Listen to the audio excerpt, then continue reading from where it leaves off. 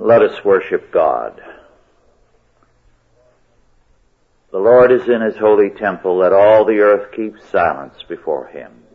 Exalt the Lord our God and worship in his holy hill. For the Lord our God is holy. Praise ye the Lord. Praise God in his sanctuary. Praise him for his mighty acts. Praise him according to his excellent greatness. Let everything that hath breath praise the Lord. Praise ye the Lord. Let us pray. Almighty God, our heavenly Father, we come once again to praise thee. We thank thee that in a world of evil, thou art the ruler, that it is thy will that shall be done, and thy kingdom, not the kingdom of man, that shall prevail and shall govern. Give us grace to walk in this knowledge. Teach us day by day to cast our every care upon thee. Give us the knowledge, our Father, that our times are in thy hands, not in the hands of men. And thou wilt perfect that which concerneth us. How great and marvelous thou art, O Lord. And we praise thee. In Christ's name, amen. Our scripture is from Numbers 29, verses 12 through 40. Numbers 29, 12 through 40. Our subject, the Feast of Ingathering. And on the 15th day of the 7th month he shall have an holy convocation. He shall do no servile work, and he shall keep a feast unto the Lord 7 days. And he shall offer a burnt offering, a sacrifice made by fire of a sweet savour unto the Lord.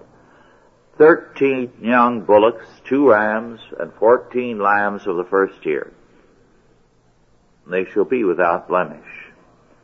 And their meat offering shall be flour mingled with oil. 3/10 deals unto every bullock of the 13 bullocks, 2/10 deals to each ram of the 2 rams, and a several tenth deal to each lamb of the 14 lambs, and 1 kid of the goats for a sin offering, beside the continual burnt offering, his meat offering, and on the drink offering. Then we have a series of requirements for like offerings on the days that follow until the 8th day, verse 35. On the 8th day ye shall have a solemn assembly. Ye shall do no servile work therein. But ye shall offer a burnt offering, a sacrifice made by fire of a sweet savour unto the Lord. 1 bullock, 1 ram, 7 lambs of the first year without blemish. Their meat offerings and their drink offerings for the bullock, for the ram, and for the lambs shall be according to their number after the manner. And 1 goat for a sin offering, beside the continual burnt offering, and his meat offering, and his drink offering. These things ye shall do unto the Lord in your set feasts, beside your vows and your freewill offerings, for your burnt offerings, and for your meat offerings, and for your drink offerings, and for your peace offerings. And Moses told the children of Israel, according to all that the Lord commanded Moses. These verses are concerned with the last of the great feasts of the religious calendar of Israel. It is the last Thanksgiving celebration at the end of the first harvest, and it goes under a variety of names. In Leviticus 23, 33 to 36, it is called the Feast of Booths, also the Feast of Tabernacles. In Leviticus 23:39, it is called a feast unto the Lord, because Thanksgiving is religiously so important to virtue. Man's mind is normally fixed on what he wants today and tomorrow, not on yesterday's care and bounty, not on God's blessings to us.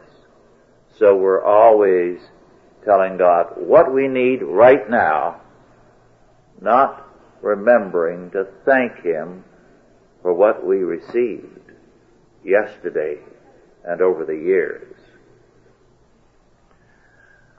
In John 7:37, this feast is referred to with respect to the last or eighth day of as that great day of the feast.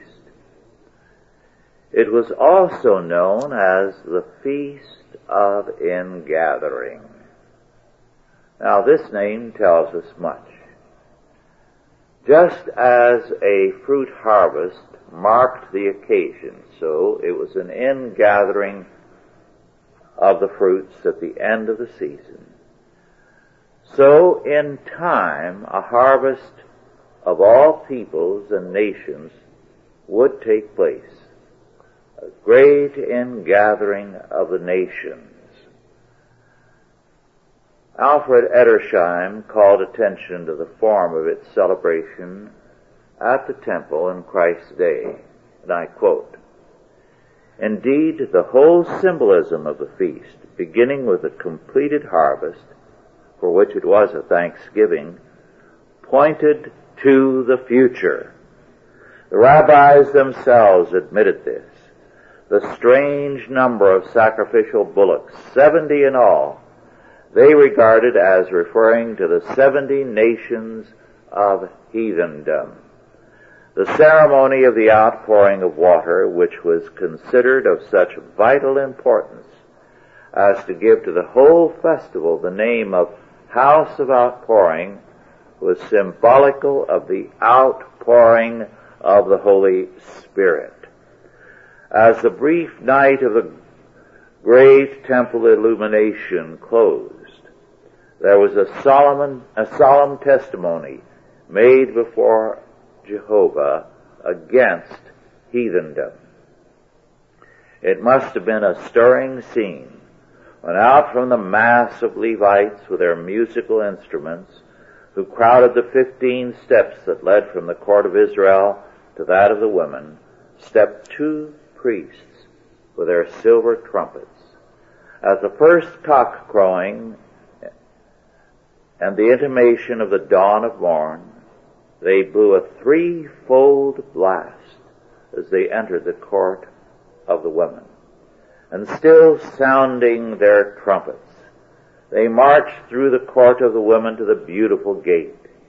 Here, turning around and facing westward to the holy place, they repeated, "Our fathers who were in this place." They turned their backs on the sanctuary of Jehovah, and their faces eastward, for they worshipped eastward to the sun. But our eyes are towards Jehovah. Nay, the whole of this night and morning scene was symbolical. The temple illumination of the light, which was to shine from out of the temple into the dark night of heathendom. Then at the first dawn of morn, the blast of the priest's silver trumpets of the army of God as it advanced, with festive trumpet sound and call, to awaken the sleepers, marching on to quite the utmost bound of the sanctuary, to the beautiful gate, which opened upon the court of the Gentiles, and then again, facing round, to utter solemn protest against heathendom and make solemn confession to Jehovah. End of quote. Now, since the numbers 7 and 70 were symbols of fullness, the reference to 70 nations was meant to include the totality of all nations, whatever their number. They were all to be brought into the kingdom. It was a giving of thanks to God for the harvest of food, and at the same time a reminder of the necessity of the ingathering of all nations to the Messiah, and to celebrate that fact.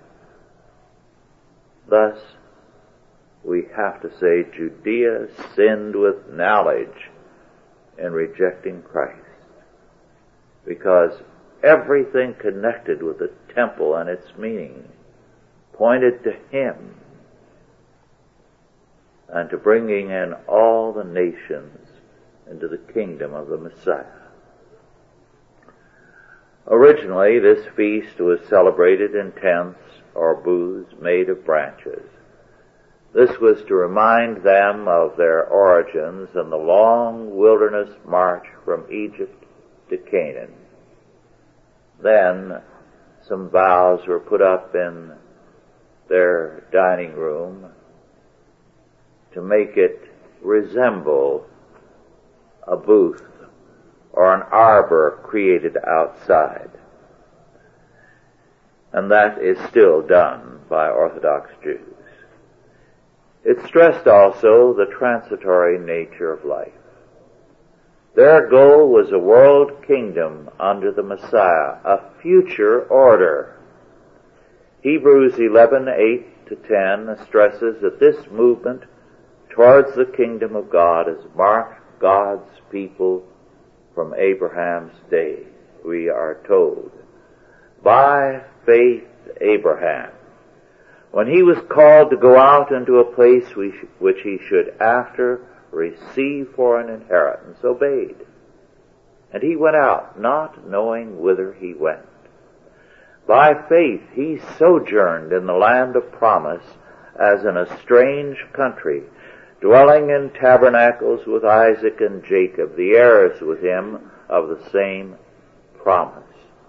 For he looked for a city which had foundations, whose builder and maker is God.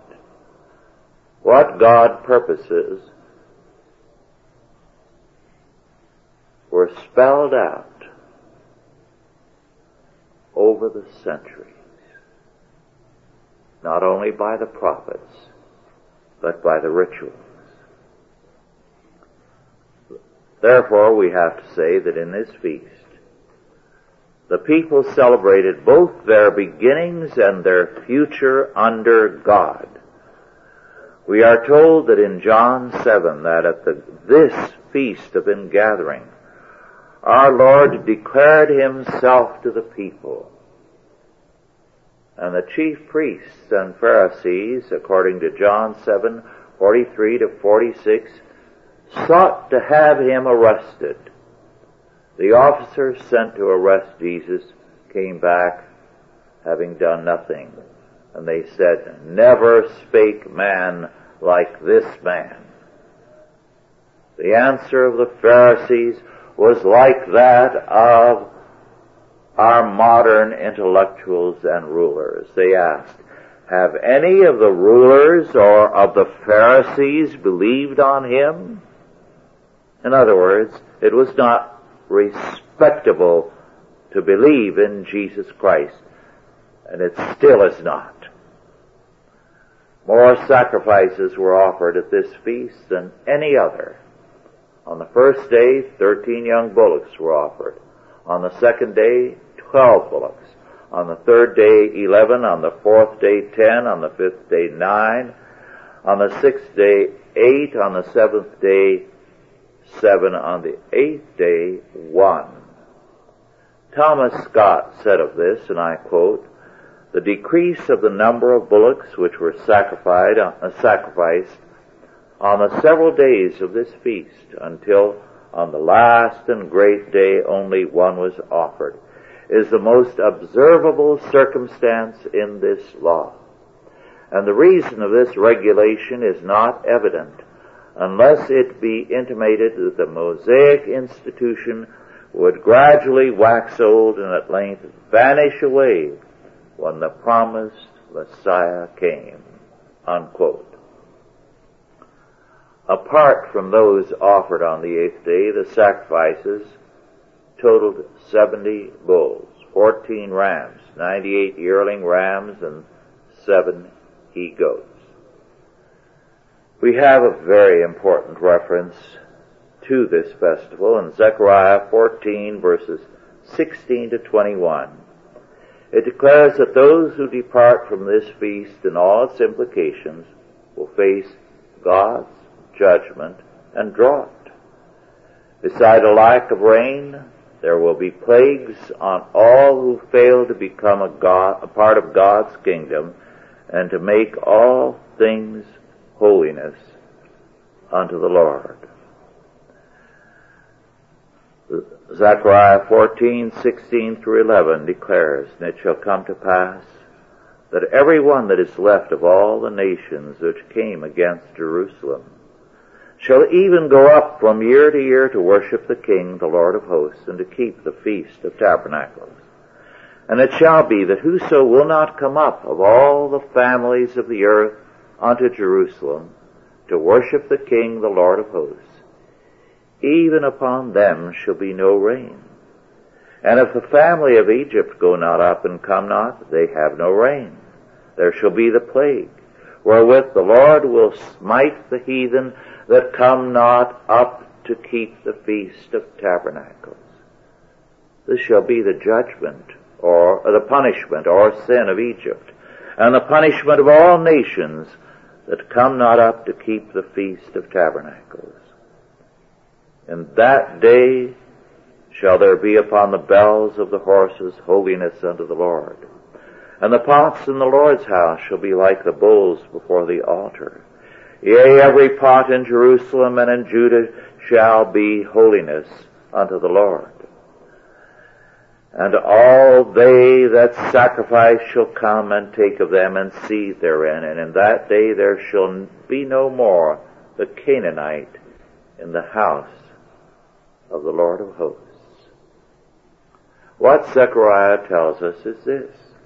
In the Christian era, the kingdom of God, the true Jerusalem, will either be the center and totality of the lives of men and nations, or God will judge them radically and at the same time prosper His true kingdom. We are told in reports that are not publicized that portions of the world are facing drought more severe than ours. Others, floods. I read yesterday the International Conference on AIDS by the World Health Organization feels that perhaps by the end of this century or soon thereafter, 1 billion will be dead of AIDS alone. It used to be, when disasters struck, nations proclaimed days of prayer for drought, for anything. Now, that's forgotten as having ever been done in this country or elsewhere. Thomas More than a century ago, about a century and a half ago, said of Zechariah's prophecy that it was a prediction concerning the theocracy. The distinction between the sacred and the profane was introduced by sin. But God's regeneration will obliterate that fact by making all things holy to His people. As Moore said, and I quote, "All shall be happy, because all shall be holy. Sorrow shall cease, because sin shall cease. The groaning earth shall be mantled with joy, because the trail of the serpent shall be gone, and the Eden of the future make us cease to look back with longing at the Eden of the past. If then a man would have the beginnings of heaven, it must be by this absolute consecration of everything to God on earth. For precisely as holiness to the Lord is upon the bells of the horses, shall their melody have the ring of the golden harps. Let a man's life be a liturgy, a holy service, an acted worship, and his death shall be a sweeter melody than the fabled song of the dying swan, and his eternity the song of Moses and the Lamb." Unquote. It's hard to realize now that the thinking of men like Moore, whom I just cited, was a powerful factor in the early years of the American Republic. Morgan's comment on this festival is worthy of attention. He said, "The whole year was covered and conditioned by these solemn religious rites and ceremonies. Every day as it broke and passed, every week as it began, every month as it opened, every year, both as it commenced and closed, was sealed with the sacred matters which ever spoke to the people of the relations they bore to God as based on sacrifice and expressing itself in service." Unquote. Well, rituals and holy days are very much eroded in our time. Biblical holy days in the Christian calendar have given way to statist holidays, and now these are losing their meaning as anything more than a day off from work or to watch sports on television. Rituals and observances go out of life when meaning disappears from life. And meaning has gone out of life now for most people. It is interesting that a Nobel Prize in Literature was given in 1981 to Elias Canetti, who fathered absurdist literature in Germany, the whole point of which was and is that life has no meaning, that there's nothing more silly or insane than to look for meaning in anything, or to have a meaningful relationship, such as love or marriage.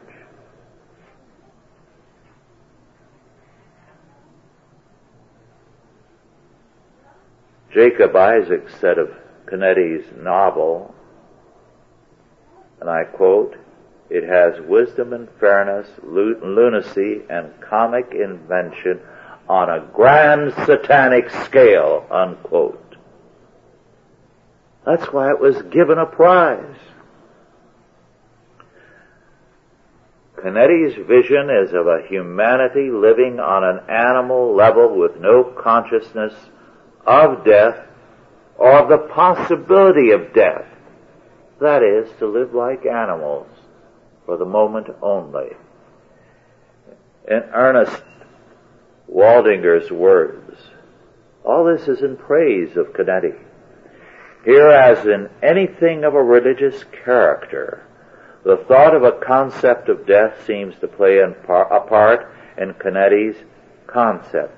Man, as he will be in the future, according to Canetti, has no ego consciousness, and thus a personal death is unknown to him, while the crowd, the true unit of humanity, is immortal, however much single individuals may come and go, unquote.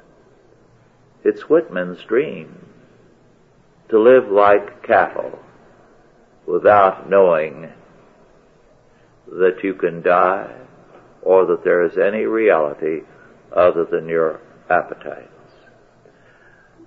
Another scholar, Peter von Hasselberg, regards Canetti's novel as the first step beyond James Joyce's Ulysses because it obliterates the boundaries between real happenings and fantasies. For this, he got the Nobel Prize. which is a vast sum of money. For this he is proclaimed the true prophet of our age. According to Canetti himself, and I'm quoting him, God was a mistake, but it is difficult to tell whether it was too soon or too late, unquote. Well, without holy days and holy living, all our days become a Canetti lunacy. We become members of his world, fit only for men like himself, placeless, meaningless, and deracinated. And this is what is held up for admiration. This is what is considered great literature. This is the philosophy that governs status education today the world over. Their contempt for the rest of us is very clear. But their ingathering is no feast, but death and hell. God will have his ingathering or harvest one day, one way or another, someday. We live in one of his times of judgment. Therefore rejoice. God is moving against the Canettis of this world, and they are all around us. Let us pray.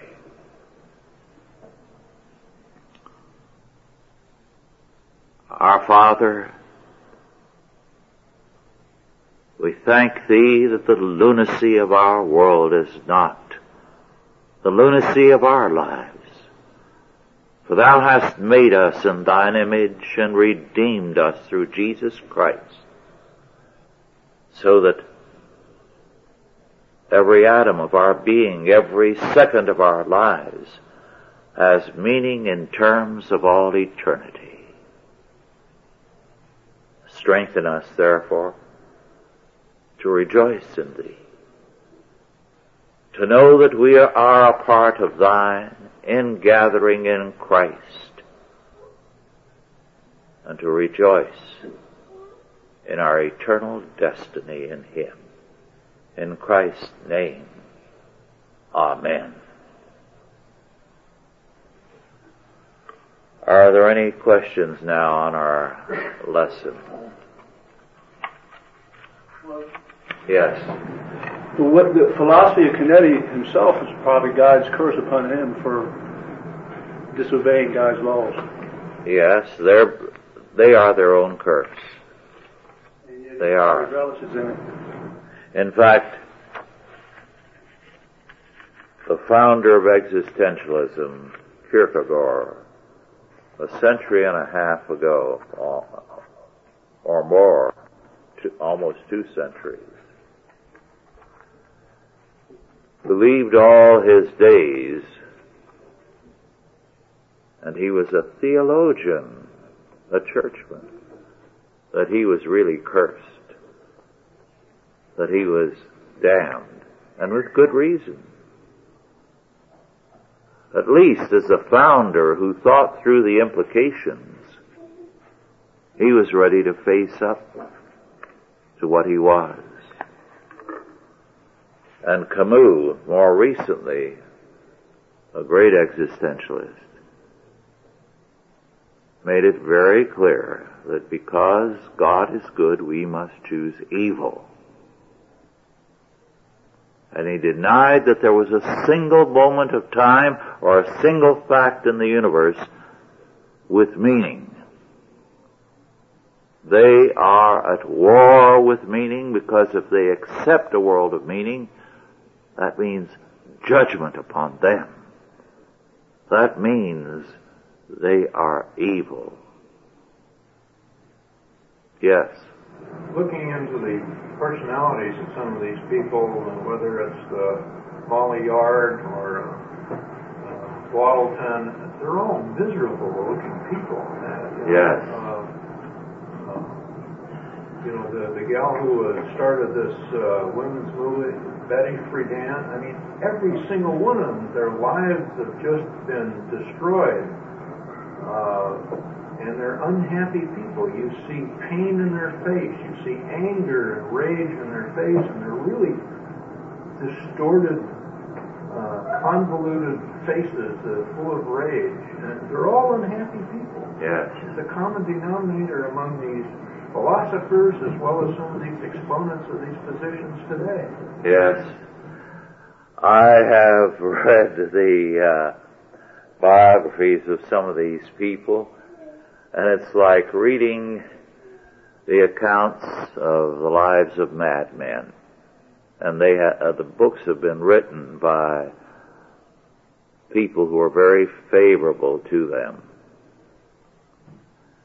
And really they are, because when you abandon God, you abandon reason, meaning, sanity. Yes. Did God harden the hearts of every man, woman, and child on earth in the Old Testament during the time, except for those that His people, except the Israelites? One scripture says God hardens their hearts. In the ultimate sense, that's what He does. In the proximate sense, it means that sin so totally blinds people that their hearts are hardened, they cannot see. 2 and 2 will not make 4 to them, because everything leads to God. You see, when Dorothy first read with me some years ago, and she's remarked on this many, many times, Albert Camus' book, The Rebel, she kept saying, it's impossible to understand how this man was not a Christian, because he saw the issue so clearly, where it all led. That once you abandon God, where it all led, to the abyss, to meaninglessness, to suicide, to everything evil. A Christian couldn't have stated as baldly, because they would have turned on him with rage for saying the kind of thing that Camus did.